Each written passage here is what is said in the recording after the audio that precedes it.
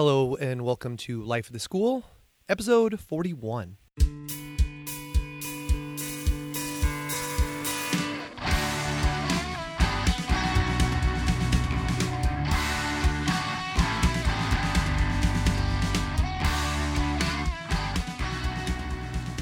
Hello, my name is Aaron Matthew, and I'm a biology teacher from Acton-Boxborough Regional High School in Acton, Massachusetts.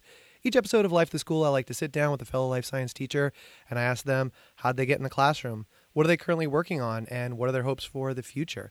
This episode, I sit down with Ann Brokaw. Ann is a biology teacher at Rocky River High School in Rocky River, Ohio.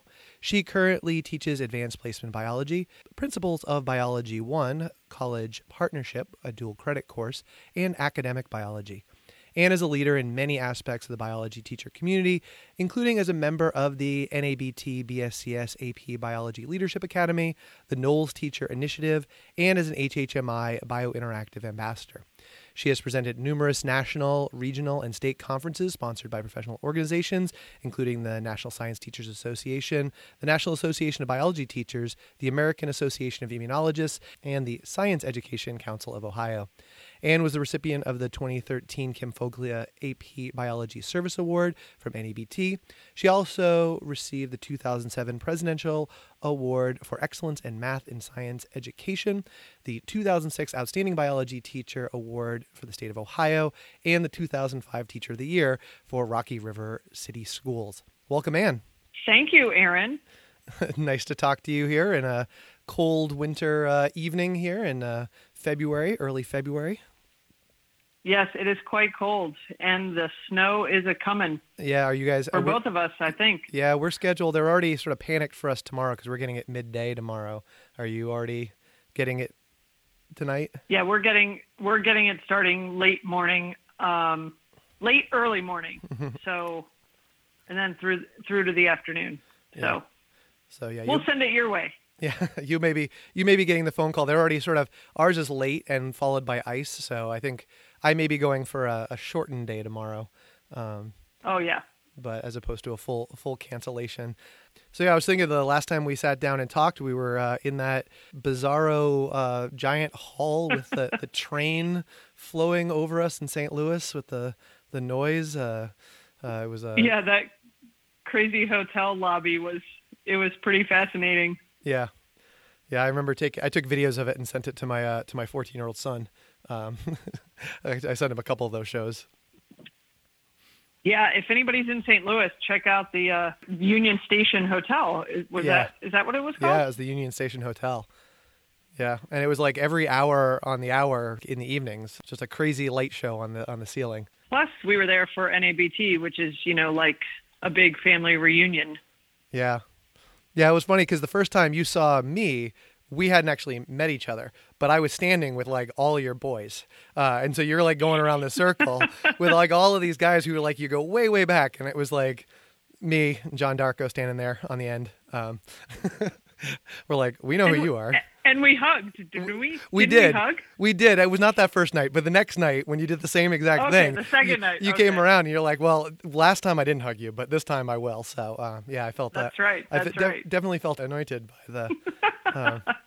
It was it is definitely one of those, you said family reunion type situations when you're in those settings. I feel like I keep wanting those conversations with people, which is why we're having this podcast, is so I can keep these conversations all year long, and hear the great words and reflections of the family all year long. So thank you. Awesome. Yeah. Thanks for joining me.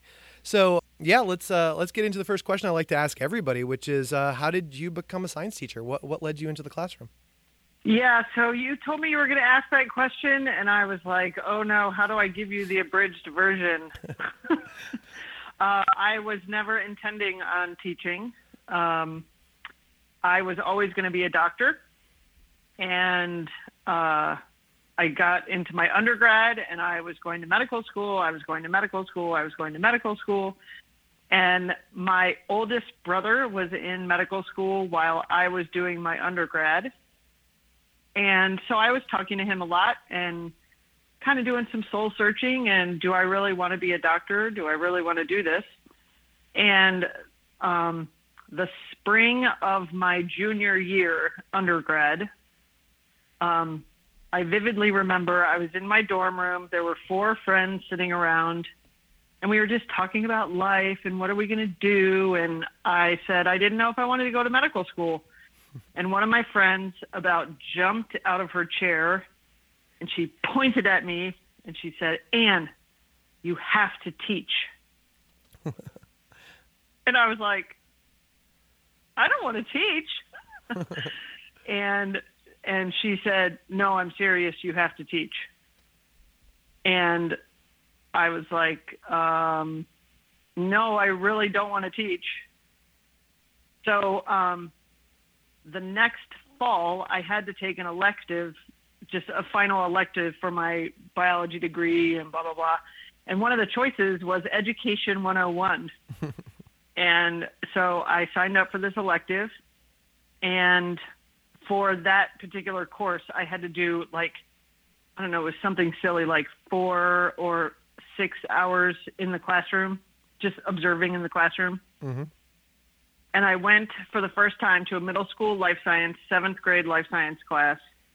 And I was in that classroom for tops 15 minutes and knew that I had to be in the classroom. Wow. And the rest is history. And now I'm in my 25th year in the classroom. Well, and it was a middle school room at that. Right. Exactly. I'm like, okay, I don't want to teach middle school, but I know I want to teach. Wow. So was it a culture shock for the family when you made that decision that you weren't going to go to medical school, or how did that go over? Because that's sometimes an interesting shift for people. It was a interesting and difficult shift for my parents, not for my brothers. And I think part of the difficulty with my parents, my mom was also a biology major in undergrad back in the 50s. And she really wanted to go to medical school. And she was talked out of it because at the time, women didn't go to medical school. And I am the only daughter.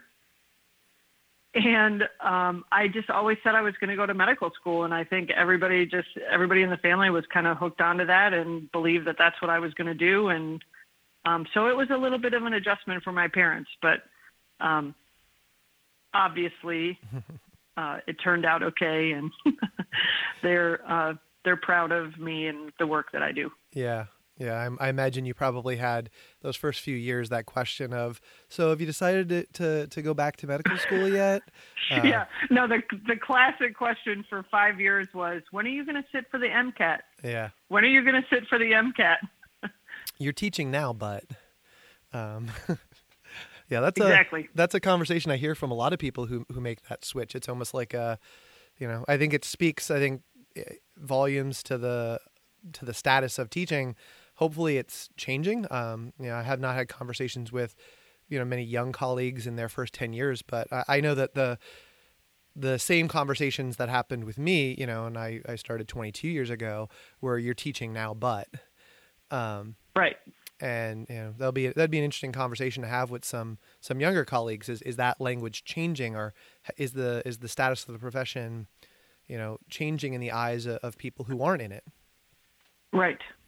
So, well, hopefully that's actually a really interesting conversation to have. Yeah, only something we'll have to sort of push at one of those next meetings in San Diego. Corner a couple of youngins and find out if they still get that question. So one of the things I'm thinking about, and I read that biography, and it was funny because I internet stalk everyone before we do these shows, and I go and I find things. But I actually, for you, I pretty much actually knew what my second question was going to be even before I did all the internet stalking, because I was thinking, when was the first time I saw your name? And the first time I saw your name was on this booklet I have that's all about using biointeractive resources to teach mathematics and statistics in biology. this is like a little pamphlet I carry around with me. Like it should have like, I don't know, like it's a little security blanket thing. I open it up every once in a while. It's in my bag all the time. And I've become pretty good friends with Paul over the last, year and a half or so. And he's this phenomenal resource. And I've talked a little bit. I know Paul's passion for math and stats and that sort of thing, but I'm curious how you got involved in that process of writing that and getting involved with that statistical guide. So I'm on the opposite end of the spectrum from Paul. Mm-hmm. As you know, I have worked with HHMI Biointeractive for probably 10 years now, doing many different things, developing resources, presenting workshops, as an ambassador. And so when the AP Bio curriculum was redesigned and kind of first came out on the scene in 2012, it became apparent quickly that one of the things that the AP biology community needed in terms of the teaching community was some help with statistics and the math and the changes that came with the redesign. So that need arose. And so I started talking to HHMI a little bit about, maybe some kind of guide for teachers could be developed. Mm-hmm. And so then they brought Paul into the conversation. And I like to tell this story because I have my undergrad and my graduate degree in fields of biology, and I have never taken a statistics class. And Paul, on the other hand, has this amazingly high level of understanding of statistics in biological research. And so Paul and I went into this project together, him with his very high level and with my very low level of knowledge, kind of self-taught. And in our first few conversations about developing this guide, I told Paul, Paul, we're not writing a guide for you. We're writing a guide for me to bring my level of understanding up, and people who are in my shoes who, one, have never taken a stats class, or people who haven't had stats, maybe they're 20 years removed from their stats class.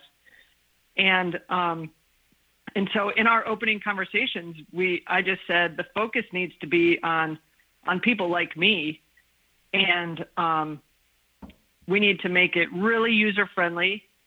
We need to only have biology research examples in it, not diverging out to other disciplines of science, mm-hmm. and obviously focus on HHMI biointeractive resources. So that's kind of how it all started. And then Paul and I, worked back and forth and did several iterations of the guide, and it's been updated some over the few years that it's been out, and I have it also printed. And I don't carry it in my bag, but it is on my desk. And my kids actually get the first 20 pages of it. Oh, wow. And my AP Bio kids, yeah. And they just have it in their binder, and that's their resource, their stats resource. And so it was a cool project. It was cool to work with Paul. And I'm really hopeful that it does help the people who are in my boat, in terms of just not having a lot of stats background or just being really far removed from it. Yeah, it's so when I had that realization, that dawn of like my lack of stats background, I actually took an edX course called I Heart Stats, which is a stats course through edX for non-majors through Notre Dame. And it was just like super basic, non-scientific stats course, just to sort of get my mind around how do you what are the different ways that you use these things and the different, types of statistical tests. I hadn't thought about stats in, since I was an undergrad. So I definitely remember going through that process. But the thing for me has been, now that I've been doing all this computational thinking with my AP kids, it's showing me all these holes in my lack of application of computational thinking with my intro bio kids. So yes, I'm curious that has it shaped? I mean, obviously you're not going to use the stats resource with an intro level course, but it made you think a little bit about the vertical teaming of the pre-AP and what math and stats and skills like that kids need to have that first bio course they take? It absolutely, writing the guide and then using it for the first couple of years definitely impacted the course that you said in my bio that I teach, academic bio. Mm-hmm. That is our sophomore regular biology. And so I teach one section of that. Yeah. But yes, there has been vertical teaming. I teach in a small, we have like 850 kids, 912, mm-hmm. 8 science teachers in the department. So there's only 3 biology teachers, and we all very much collaborate and share and talk through things. So the 3 of us, the honors bio, our academic bio, which is our sophomore regular bio, mm-hmm. And then my dual credit class that I teach, my community college class, and my AP, we definitely have done some vertical teaming in terms of just skill building, in terms of computational work for the kids to do. And I do use parts of that guide with my first year bio. Mm-hmm. The guide spans a whole lot of things, but even just understanding, mean, median, mode, yeah, just some simple things like that. I have had my academic bio kids try some standard deviation and try to kind of understand the concepts of standard deviation. Yeah. And it's been really great for us as biology instructors to just have the conversations and try to bring a little bit more math and computational thinking into our classrooms at all levels. Yeah, this is actually the first year I've ever used standard deviation with my honors bio, my first year bio course. Mm-hmm.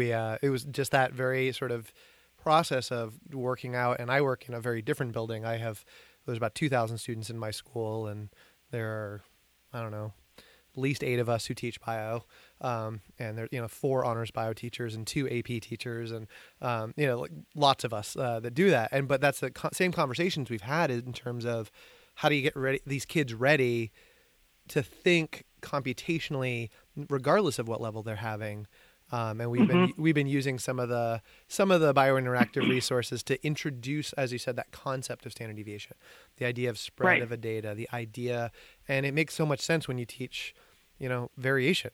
They're bell curves. It's the same. Absolutely, they go together so nicely. But it's it's interesting to me because I remember a AP Chem teacher before I started teaching AP Bio. So this is going back like a decade. And she would tell me how she felt that AP was this conduit to open up science. Like if you teach AP in a school, it opens up opportunities of science and it really pushes the kids. And I never really understood it. And it's only been really now, the last 5 or 6 years of the challenge of teaching AP and how it pushes you to grow in different ways. And then once that happens, you then have new eyes on the other courses that you teach. So, yeah. One other thing that I'll mention while we're talking about this guide is in Ohio for our first year biology courses, mm-hmm. We have chi-square goodness of fit in our first year bio. Oh, wow. So, and we have an end of year exam in biology. And so we have been doing chi-square analysis for several years. Mm-hmm. But doing the guide and having those conversations and pushing our thinking, as you were referring to, has kind of opened up some different avenues for all of us, one, to grow and to give our kids just some different experiences and different ways of thinking about data really that are generated in the biology classroom. Yeah. Yeah. So this actually sort of, to me, feels like a nice dovetail because the next question I wanted to ask you about, and this is like completely selfish at this point. So last summer I went away and I went to one of the NABT, BSCS, AP academies. I went down and spent a week down in Florida with Chi and Robin and Valerie and all of those ladies down there. Some of my favorite people. Yes. Some of my favorite people. Yeah, some of my favorite too. It was, it was really great. And Caitlin and Phyllis and Leslie. I'm making sure I don't forget anybody. I think I got all 6. They did an amazing job. So the thing that jumps out at me about that time that I spent down there was that it was really a lot about, not just so much about like teach AP biology in this way or here's how you do the labs or any of that stuff, but it was very much of how do you frame conversations and stories around these scientific topics in a way that is meaningful to students, and also how do you help them reflect about that? How do you get the concepts of metacognition? How can they think about their thinking so that they know what sort of questions they can ask and realize where their holes are, or realize that they may have a gap and they need to get some extra help on something. And so now that I have you, and I know you've gone through this program, a leadership program, I'm curious, what sort of structures do you have in place for your students to help them reflect on what they know and what they don't know? So, full disclosure, Aaron gave me some of these questions ahead of time. Am I allowed to say that on your on the podcast? Sure. I can edit it out later if I want to get rid of it. I have all the power. Yeah, you have the magic. Yeah. This was the question that I paused on the most, which is awesome for me because I think it's so important for us as classroom teachers to really stop and reflect on our own classrooms. And just as you're asking me, what structures do I have in place for my students to reflect on what they know and what they don't know, I think it's really important for us as educators to kind of do the same thing. Mm-hmm. So when I was thinking about this question over the last couple of days, I went in a lot of different directions because I feel like I can't just give you a really concrete answer because I try to be responsive to what's happening in my classroom.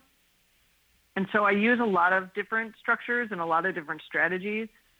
And if I were to just give you some examples of things that I use in terms of strategies, I don't want anybody to think that these are strategies that I use like every day or even once a week, or these are just tools in the toolbox, so to speak. Absolutely, yeah. So, so some of the things that I do have my students reflect on is at the beginning of the year, AP biology, particularly AP biology and my community college dual credit, there's so much reading and processing through material. So I have very, very structured conversations and kind of assignment type things at the beginning of the year to get the kids to really start thinking about what study strategies work for them, how do they learn the best, are they, if you're reading and taking notes on a section, is it better for you to develop an outline? Is it better for you to make flashcards? Is it better for you to draw a concept map? Mm-hmm. So at the beginning of the year, in terms of them just getting to know themselves, I have some pretty concrete things that I do with my kids in terms of just trying some different strategies for studying and learning material. And then as the year progresses, I kind of open it up and I say, I'm not going to give you this assignment now with these boundaries, we're going to take the boundaries away, and you can design your reflection however you want it to be. So they've kind of reflected.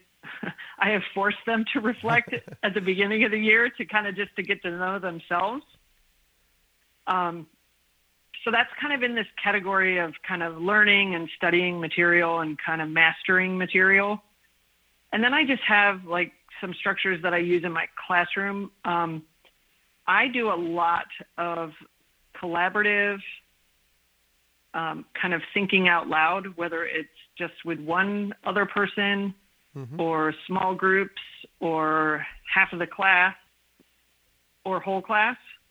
And it might be as simple as, like 5 multiple choice questions, like a little quiz, like a 5 multiple choice question quiz where a pair of students takes the quiz together, but they actually have to, obviously they select an answer, but for every answer that they don't select, they have to come up with a justification of why they didn't pick the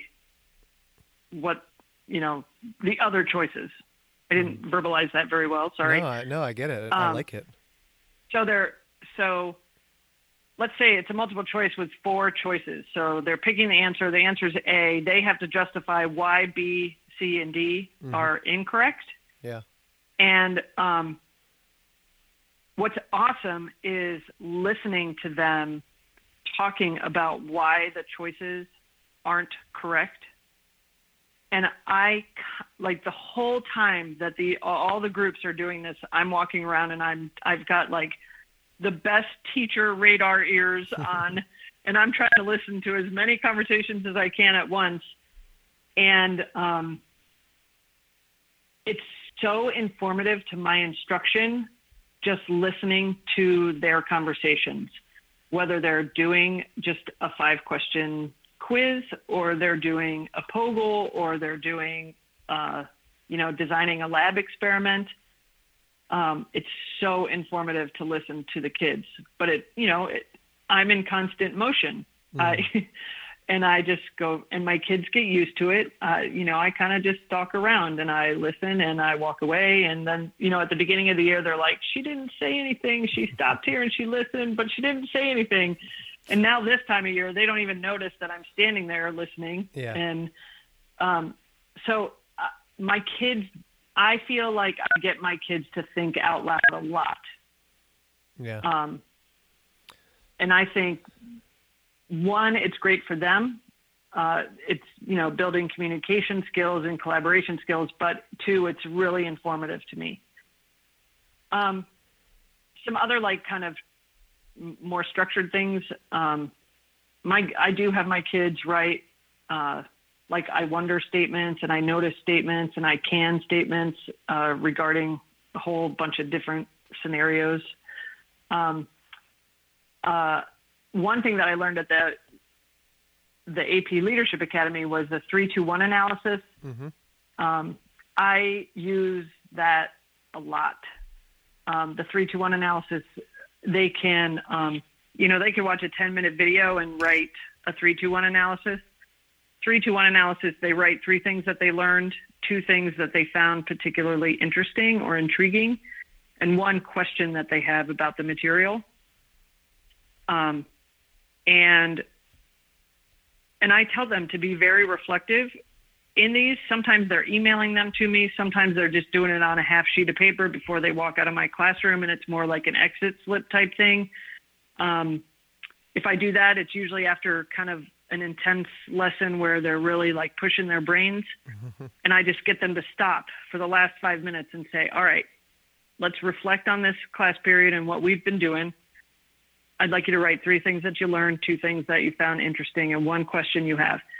And I read those questions, and those questions help inform my instruction for the next day. And I think that's a really important piece for us as educators, is that we have our kids doing this, but we also use the information and the data and the feedback that we're getting from our kids to really inform what we're going to do next. Yeah, it's interesting that you bring that up, because I found one of my frustrations earlier this year with a lot of the things that you've just said, and I think some of them sort of speak to my personal patience, is that I found that I needed to do a lot of like teaching of how to ask questions this year.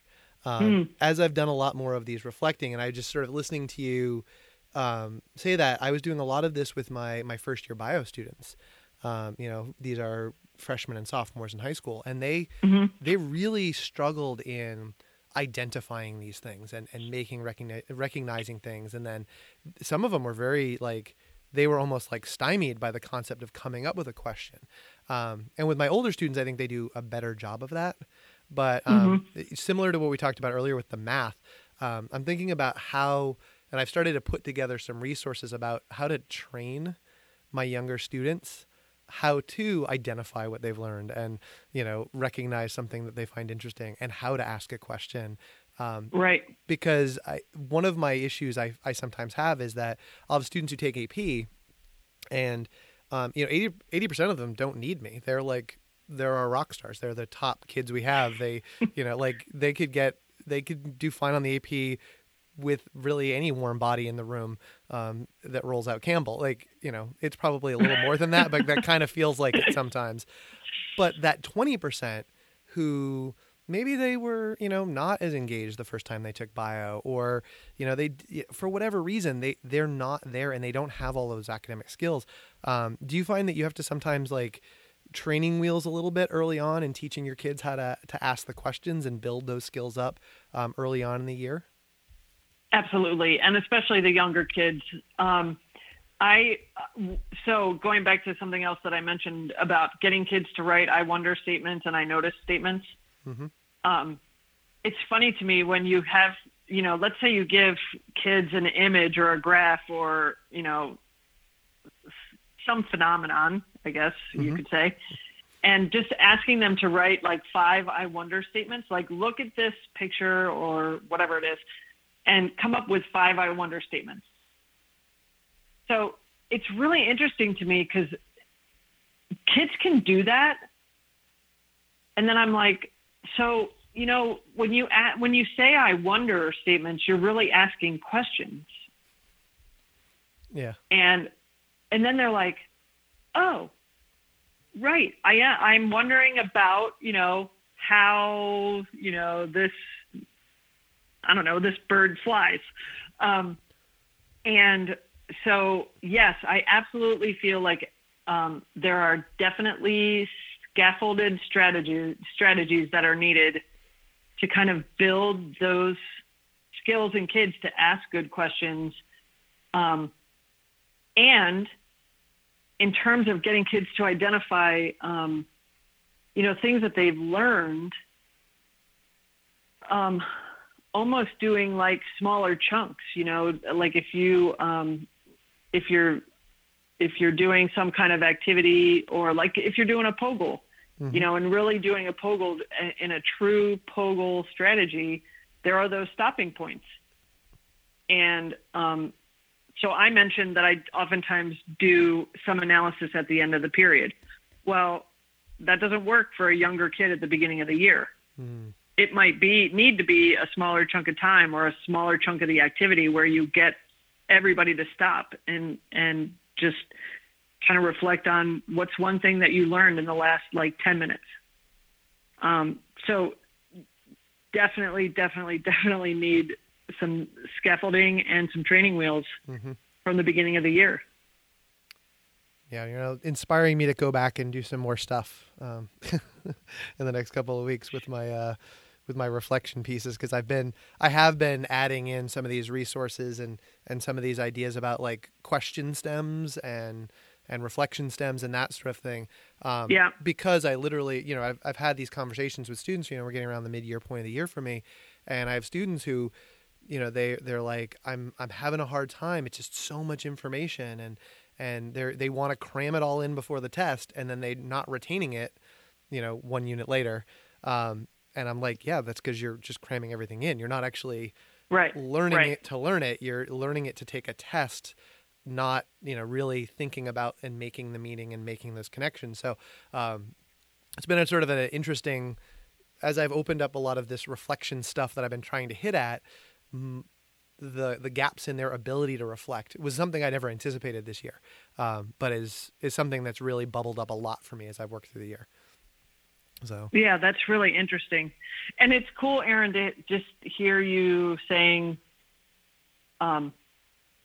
you've been in the classroom for 22 years. Mm-hmm.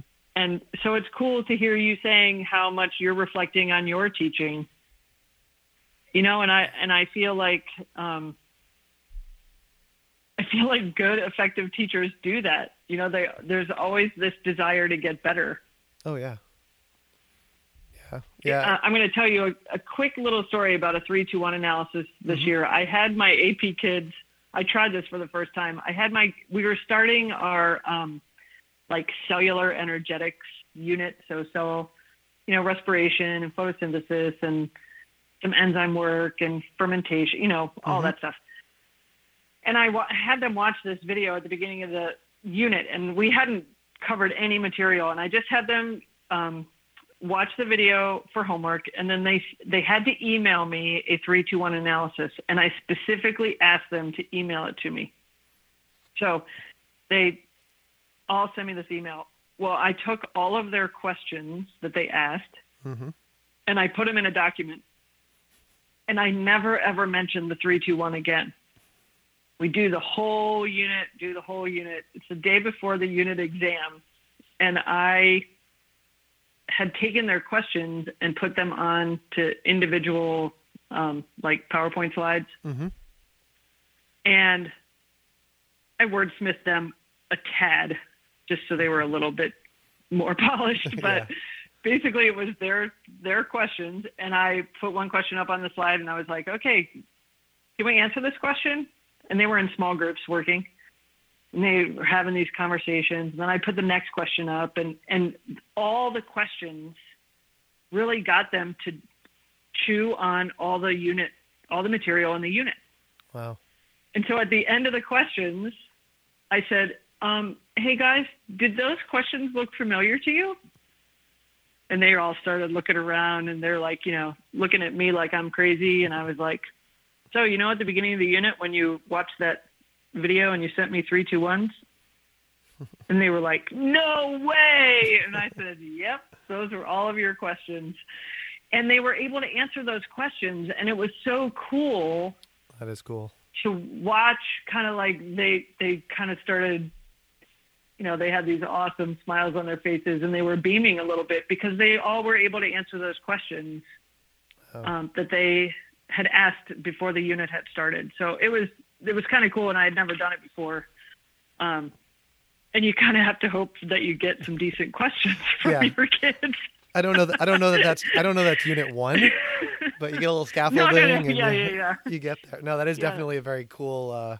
That is a very cool way of doing it, and I think it speaks a lot to the sort of the nature that, as I said, the skills that the kids had built up through, a few units about how to start asking questions that they could get to that point. So, wow, that's great. All right, so it was cool. I think you were talking about that reflective teacher piece, and it made me think of the flashback to St. Louis standing around, and I was like, yeah, if I'm not reflective, I don't get to hang out with these people, because the group that you're sitting in there, they're gonna call you out on things, they're gonna ask you questions, and if you're not on your toes, ready to reflect, about what you do, and I don't know, that's the fun part. That's the reason that's so fun. I'm sure that there are a lot of people who would find sitting around at those tables listening to us talk about, this little nitty gritty about what we do. They would not be excited. But personally, that was an excellent opportunity to hear the minds of other educators who do things differently, reflecting on what they do. Right. And it brings me to my next question, which is something I've heard about before. I've heard about Knowles Teacher Fellows and the Knowles Fellowship and the Knowles Teacher Initiative. I've heard people say these words to me. I've actually, I think, had several people tell me they were Knowles Fellow. And I'll be honest, I don't know what that means. So what is the Knowles Teacher Initiative? What are Knowles Fellows? All right. So I will be fully transparent from the beginning of this question and just say that I am not a Knowles Fellow. Okay. I am. You've worked with them. I am affiliated with the Knowles Teacher Initiative. Mm-hmm. I am. Well, my official title is I am a team specialist, which really means I am a mentor teacher Mm-hmm. that works with the initiative, the organization. So with that all being said, I can tell you a little bit about the initiative and the Knowles Fellows program. So the Knowles Teacher Initiative is it's a nonprofit organization that really works to support early career high school math and science teachers. Their main goal is to increase the quantity of high quality high school math and science teachers and really develop teacher leaders and a national network of teachers. And they offer kind of sustained professional development support to their fellows, and they offer PD to teachers given by teachers. So there's a lot of different arms of the teacher initiative, the Knowles Teacher Initiative. I'm part of the Knowles Fellows program. And what's cool about the Knowles Fellows program is it recognizes that teaching is hard. And I think that's one of the most awesome messages that the fellows hear, is that teaching's hard. Mm-hmm. And I like that it is. I like that it's hard because that's what causes us to reflect and get better. But I am diverging off on a tangent. So the Knowles Fellows program is a 5-year fellowship for high school math and science teachers who are in their first 5 years of teaching. So the benefits of being named a Knowles Fellow is there's roughly 35 math and science teachers in a cohort each year. Mm-hmm. They get financial support for materials for their classroom, to attend professional development meetings, they have their own cohort meetings. So they have a fall meeting, a spring meeting, and a summer meeting that they have to attend with just the fellows. Mm-hmm. They get mentoring by experienced teachers. So that's my role, is I'm one of the veteran teachers. Mm-hmm. And they develop this amazing network of teachers that they can reach out to really 24/7. And it is an amazing program. And I often tell the fellows, had I had that fellowship my first 5 years, I would have gotten so much better, so much faster. So if anybody's listening to this and anybody knows anyone who's entering their first or second year of teaching math or science at the high school level, I would encourage them to apply. It's an amazing, amazing fellowship. And the idea is they're really trying to retain more math and science teachers in the classroom. Mm-hmm. I think the last stat I heard was like 50% of math and science teachers leave the teaching profession in the first 5 years. Yeah. And so the idea of the Knowles Fellows program is to offer this amazing professional development during the first 5 years of a person's career and help them to then stay in the classroom and make a career of it.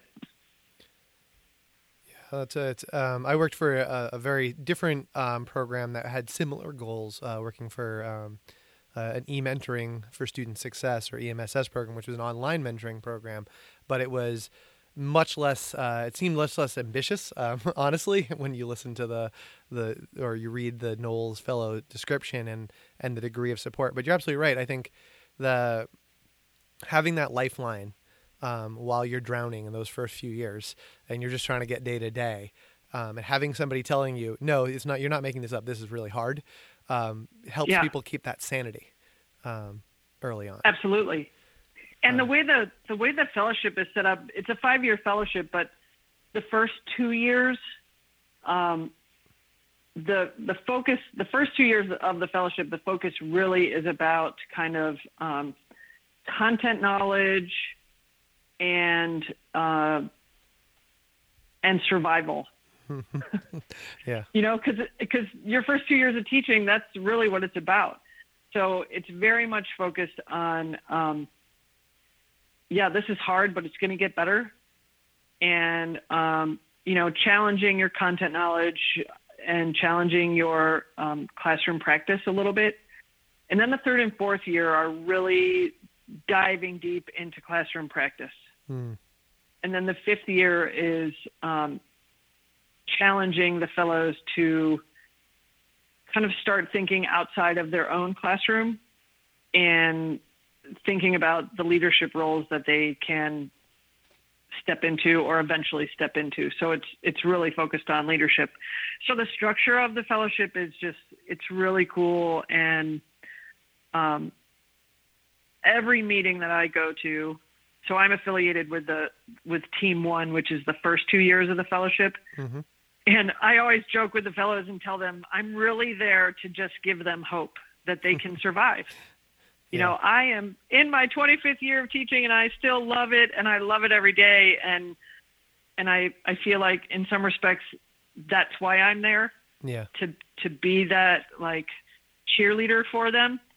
But I'll tell you, every meeting I go to, every conversation I have with a Knowles Fellow, I learn, and I reflect on my own classroom, and I take ideas back from all of those meetings to implement into my classroom. And it's an amazing organization. It's an amazing group of people. So again, if anybody knows anybody in their first year of teaching math or science or entering their first year, hop on the Knowles Teacher Initiative website and click on the Apply Now button.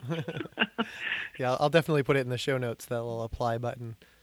They'll start pushing that out to some people I know. First or second year, definitely have to find some speed. Yeah, you need to be, I think that the way it's structured, you need to be either entering your first year or in your first year, so you'll be entering your second year. Yeah. All right, cool. So this leads us to now the future. You're 25 years in, but you're not done. You've got absolutely not. You got many years to go. I say that because I'm only a couple years behind you, and I still have many years to go. And clearly, we haven't figured this out yet. Because I can speak for myself. I have not figured this whole thing out. Absolutely. I got like way too many things to work on. So, but what are you looking forward to in your classroom in the next few years? Yeah, right when you just said that about clearly you haven't figured this out. I have never in 25 years taught the same class twice. And so I love that about teaching. I love that every year is different. I love that I get a chance to try new things or have a do-over for some things that I try. And I'll tell you, Aaron, that the thing that I really love the most about teaching is the relationship building that I build with my kids. Yeah. I look forward to that new batch of kids every year. I look forward to pushing them and stretching them and challenging them and loving them and, crying with them and laughing with them. That's what it is for me. It's all about the relationship building with the kids. And so that's what I always look forward to in my classroom. I look forward to, trying new things, and biology is awesome because you can always, build in new cutting edge research that's going on and stuff. But to me, it's really about the relationships. It's a very timeless answer that, because there's always going to be a next group of kids. there is. And I think, I don't know, I love my 25th year as much as I loved my first year, as much as I loved my 5th year. And it's funny because people are like, hey, it's your 25th year. You're going to retire in 10 years or whatever. And like, my brain just doesn't go there. Yeah. I can't imagine not teaching. And somebody a few years ago said, if you weren't a teacher, what would you do? And I just said, I would teach. Yeah. Like, I couldn't even come up with something else. I love to be in my classroom, and I love to be with my kids, whether it's my sophomore regular bio, which oftentimes is the inclusion section, so it's special ed and regular ed mixed together, or it's my AP seniors who just challenge the heck out of me in terms of my content knowledge. And, just I love being in my classroom, Aaron. Yeah. Well, I would say, as you were saying that, I was like, oh, I love the 22nd year a lot better than I loved the first. And I love the 22nd year a lot better than I love the 5th. I think every year it gets a little bit better. Yes. Yeah. So for me, it's this gradual, I'm having, and I've said it many times over the last few years, I think I'm having more fun now teaching than I've ever had before. And I said the same thing last year, in that same way. Yeah. And it's because there's so many of the things that you brought up, the challenge, the kids, the content, that like, it's just this, I don't know. It's as the puzzle is not getting any easier, but for some reason it's getting a lot more fun. Like, yeah. And maybe that's just the age where you don't take yourself as seriously. I can speak for myself that, first 5 years I took myself way too seriously in terms of what I was doing in the classroom. And when I got over that, it's so much easier to just have fun, trying to solve this puzzle as best you can, this year. Right. And just try to get better. Yeah. Just try to get better every year. One of the things I tell the fellows when I'm with them, with the Knowles fellows, because we oftentimes talk about teaching is hard. I tell them it gets easier, but it's never easy. Yeah. And so, if I'm going to be totally honest with you, I probably wouldn't want to go back to my first year of teaching. Yeah. But in terms of, it's just always been about, the relationships with the kids. Yeah. All right. That's great.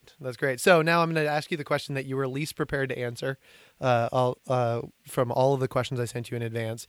When you're not teaching, what do you do? Because as far as I'm concerned, you're always teaching. But so when you're not teaching, what does Anne do? Yeah. So my gut reaction to that was, I work a lot, but yeah. So let's see. When I do have some free time, let's see. I'm trying to think of some things that people may not know about me. I love classical music. So I am a Cleveland Orchestra junkie. The Cleveland Orchestra is one of the most renowned orchestras in the country and in the world.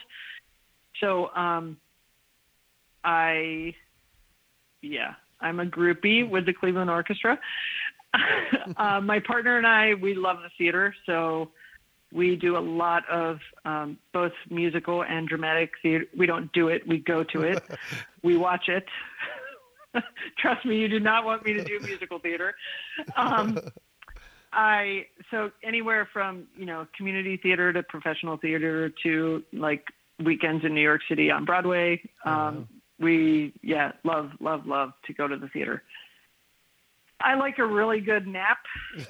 That is one thing I do in my free time. And the other thing that we love to do, my partner and I, is we love to host dinner parties. So we oftentimes have friends for dinner, and Laura's a phenomenal cook. And so we make like kind of fancy dinners with fancy table and tell everybody to wear their sweatpants and sweatshirts. So it's casual attire, but dressy dinner and kind of fancy dinner. So Nice. time with friends is always a wonderful time. Yeah, when you say So going, that's a little bit about me. yeah. So you're saying that, I was like thinking about like I like going. I mean, I maybe not do the classical music as much, but theater, man, I could do theater all the time. My wife grew up in northern Jersey, so she grew up like 30, 45 minutes outside of New York City. So she grew up with her mom taking her into the theater all the time, and it's just sort of become something that we've done, since we've known each other for. Let's see, we started dating in 1993, so to put my age out there, now. yeah, for a while there. So, but it's not a culture I grew up with. I didn't grow up just outside of New York City, but I remember distinctly in '94 going to see the revival of Tommy on Broadway. That was the first musical I ever saw, and it was amazing to go to do that. So yeah, we've gone and done a few theater things, and we've actually started bringing our boys. To shows, and Boston gets good touring shows too. So we've been able to bring them into that. So they're starting to get that culture brought into them as well. So that's great. Awesome. Someday I'll get to host dinner parties. But so if you get to New York in the next few months or so, make sure the most recent show that we just saw that just blew our socks off was Come From Away. Okay. And it's on Broadway right now, and it is amazing. So if I could put a little plug out there for Come From Away. All right. And if you're ever in Cleveland, you got to catch the Cleveland Orchestra. All right. It is phenomenal. It's phenomenal. I was like an unofficial Ohioan during NABT this year. I hung out with all those with Kevin and Chris. Oh yeah, and I was like Kevin and Chris and John. Yeah, I hung out with those three guys the whole time. So I feel like if I go to Cleveland, Ohio boys. Yeah, I spent more time with them. As you would have thought I was from Ohio. As much time as I spent with them. Well, come visit anytime. I certainly will. I hear you run workshops for them every once in a while, so I am only about an hour and 15 minutes from Chris, and I'm about an hour and 45 to Kevin. Yeah. Kevin and John. Yeah. So. Yeah, that's awesome. All right. So we could have a dinner party, Aaron. We could have all the boys, the biology boys, and Laura can cook for us. Oh, sounds good. Sounds good. So I'm now going to have to look down. When is NSTA in Cleveland? When is NABT in Cleveland the next time? So I've been invited over. So all right. So before we get to our picks of the episode, do you have any questions for me? I grilled you for an hour here. What questions do you have for me? So it was funny. I was going to ask where you are because I actually didn't know. I was like, okay, what do I want to ask Aaron? And then I was like, is he East Coast? Is he West Coast? But I know now that you're in Massachusetts. Yep. And I know that you've taught for 22 years. Mm-hmm. So I'm going to just turn the table around on you and ask you, what are you looking forward to in the classroom in the coming year or years? Yeah. So I'm going to pick something. I kind of have two sort of separate issues that I'm looking forward to, and they're for different classes. One, I'm actually very excited about the next gen science standards ish that they've adopted in Massachusetts. They didn't adopt true NGSS, but they adopted very much like NGSS standards. Yeah. So that we have the disciplinary core ideas and the science practices. And I've spent a lot of time thinking about, what those mean. And I did a lot of professional development on that. And I took a course last year and wrote out a curriculum module and then started using another one. And I'm using this with my alternative program students. And so these are students who struggle through traditional days. Usually the class is somewhere between 6 and 10 kids. These are students who need to pass our state exam. And I got to a point where in our old exam, which was a very content heavy exam, I basically built a system where every single student in our program passed this content exam. And I just basically built a self-paced study system that kids could go through, and in 6 weeks they could get themselves ready to pass that content exam. And as we've adopted these new standards, they're now going to be adopting a new test, and it can't be a content test. It's going to have to apply the practices, the science practices that are in NGSS. Right. And I'm like, really excited about the curriculum that I'm building, that uses all of these skills and does not present content and builds off of wonder and builds off of phenomena and has the students designing questions. And I felt like I had been in a bit of a rut with this group where I had found a program that was very successful, but was not a really good science course. So I was successful, but not successful teaching science the way I want it to be taught.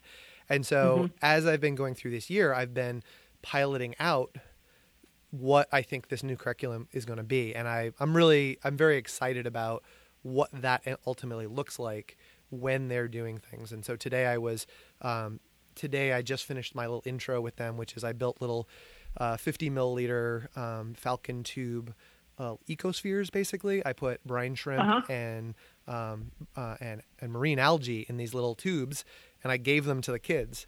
And then I asked them to explain to me how matter and energy are moving around in those. And we spent like 4 days on that. Awesome. Where we went through and they built models, and then today they got together in small groups and they combined their models. And so we now have like our baseline of how they think matter and energy move around in these little ecosystems. And now I've got a series of labs and activities and other things that we'll do over the next couple of months to see how their thoughts change about how matter and energy moves around in an ecosystem. And so I'm really excited about how that's been working. And on a similar note, I'm really kind of excited about blowing up my AP curriculum next year and doing it totally different. I don't know what it's going to look like yet, but I was going to ask, do you know how it's going to blow up and how you're going to redesign it? But nope, not yet. But I've gotten to that point where I now say with my colleague, because I do teach with another AP teacher, and we've been, I refer to Brian as my work husband all the time because we have been teaching together for 18 years now. And we're just so, we're so different. We look at the world so differently. We look at curriculum differently. We look at assessment differently. And it could not be a better partnership because we've worked together so long that we've developed a good, trusting relationship. But I now can say to him, and I actually said it to him today, so when we blow up our curriculum next year, and he's like, oh, yeah, he's totally on board. I can now say the words, we're going to blow up our curriculum, and he doesn't tense up and freak. So it's how awesome is that? Yeah, so we've got, and we've kind of been in that same space for a couple of years that our curriculum, it's very similar to what was going on with my alternative program. Our program is very successful, but just because it gets kids to get 4s and 5s on the AP doesn't mean it's the best curriculum that we can roll out. And we've gotten to that point where both of us have enough things that we're dissatisfied with, and we have enough of the bones and trust of the good things that we do that we'll keep, that we're going to be able to shake the whole thing up and look at things very differently. So I'm excited about shaking some stuff up in the next couple of years in those courses. Yeah, man, you are shaking things up in the next couple of years. So can I say something out there to anybody out there like me, who I am the only AP bio teacher in my building? Mm-hmm. And I'm a little jealous of the story that you're telling about you and your colleague.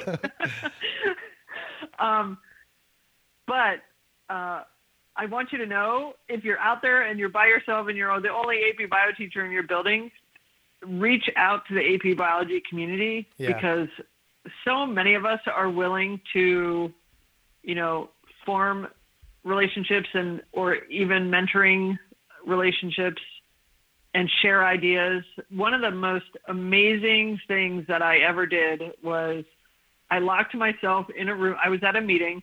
I locked myself in a hotel room with 4 other AP bio teachers. And I just it was kind of planned. I said, can I have an hour, do an hour and a half of your time? And I just peppered them with questions. Yeah. And I was frantically writing notes, and they were bouncing ideas off of each other, but they were kind of sharing their ideas of best practices and things like that. And they were all very, very different teachers and very, very different people. And they looked at things differently, like you and your colleague. Mm-hmm. But I was in the process of blowing up my AP. And so I was really just like collecting data and information. And so if you're listening to this and you are the only AP Bio teacher, and right now you're feeling a little jealous of Aaron and his school husband, work husband, reach out to the community, because there are so many amazing, helpful people out there. Yeah. And just, I am a far, far better teacher today because of friendships that I've made and relationships I have built over the years, and just not being afraid to ask questions and take some risks and try some new things. Yeah. And I would add on to that. There's actually a downside to my relationship, is that I've had this person who I get into an echo chamber with. And I think that in the last couple of years, as I've gone out and gone to more workshops and gone to more professional development that's different, I've been able to bring a lot back to my school. And I found that, particularly in the last couple of years, I have found myself in a room with other people and been like a little confused and felt a little dumb. And I could not recommend people doing that highly enough. Like, if you don't find yourself every once in a while in a room where you don't feel like a little confused or a little bit disoriented about this thing you do, it means you're too comfortable, in my mind. Yeah. And that absolutely, when you get into those opportunities and you sit down and you, like, I don't know, like John Darko is the perfect example. Like, having a conversation with John, like, I don't understand how, I mean, I recorded a podcast with him and we talked and I hung out with him for days and I've listened to him and we email and I read his stuff and I see his module. For the life of me, I still don't understand how he comes up with his modules. Like his simulations, right. Like, for the life of me, I mean, and I use them in my class but for the life of me, there's things that he does and how he's done things and how he's put together that I cannot wrap my mind around how his process. And I love the final product and I love it. And it disorients me a little bit.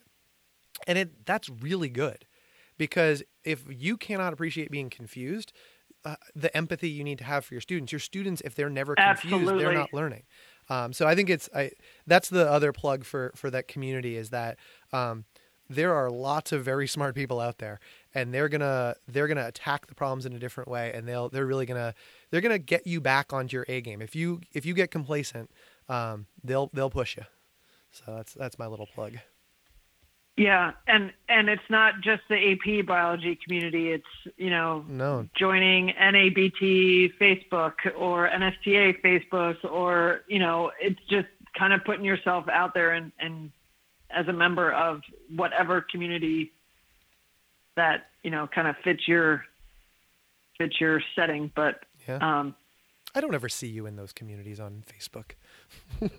I am in there. I just am not in there very often. Yeah. I'm terrible about social media. I'm not even on Twitter. I need to get on Twitter. I'm like, I'm old school. Yeah, I don't buy it. And actually, Aaron, I'm like, I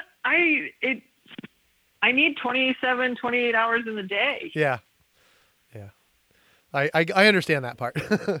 I totally get that. But now that you just said that, I'm gonna try to have a more of a presence. I can't think of the word in those communities. Yeah, and just pick one, because everyone will learn from you. All right, so we've got to the end. We're at picks of the episode, and you've kept yours a mystery from me. So, Ann, what's your pick of the episode? All right, well, I'm going to go with a new resource that I just used, and it happens to be from BioInteractive, but their newest Click and Learn, The Central Dogma of Genetic Medicine. Oh, I didn't see this one. I just used it in AP Bio. And so genetic medicine to me is just totally cool and fascinating. And, it's really the cutting edge of medicine. And so this new Click and Learn from BioInteractive links genetic medicine and ways that current cutting edge researchers are kind of intervening in the transcription, RNA processing, translation steps of the Central Dogma. Mm-hmm. And my kids loved it. It makes tons of curriculum connections for them, but also brings in this cutting edge research that's happening right now related to a few different genetic diseases, and just used it last week and can't recommend it enough. This is like what I was teaching today, believe it or not. Oh, really? Yeah. I was doing gene regulation today, and getting into like various levels of gene regulation. So yeah, cool. That's a cool resource. I had not seen that one in my planning. I gotta figure out how I'm gonna squeeze that in with a half a snow day coming up. It's cool. I happened to at NABT. Mm-hmm. That was the topic of my session that I gave Kate Fisher out in Oregon. Mm-hmm. She and I did an HHMI session on this central dogma of genetic medicine. Oh, cool. But I hadn't used it in my classroom yet. So, we do this session and it's really cool. And I think it's going to be cool, the activity and the resource and everything.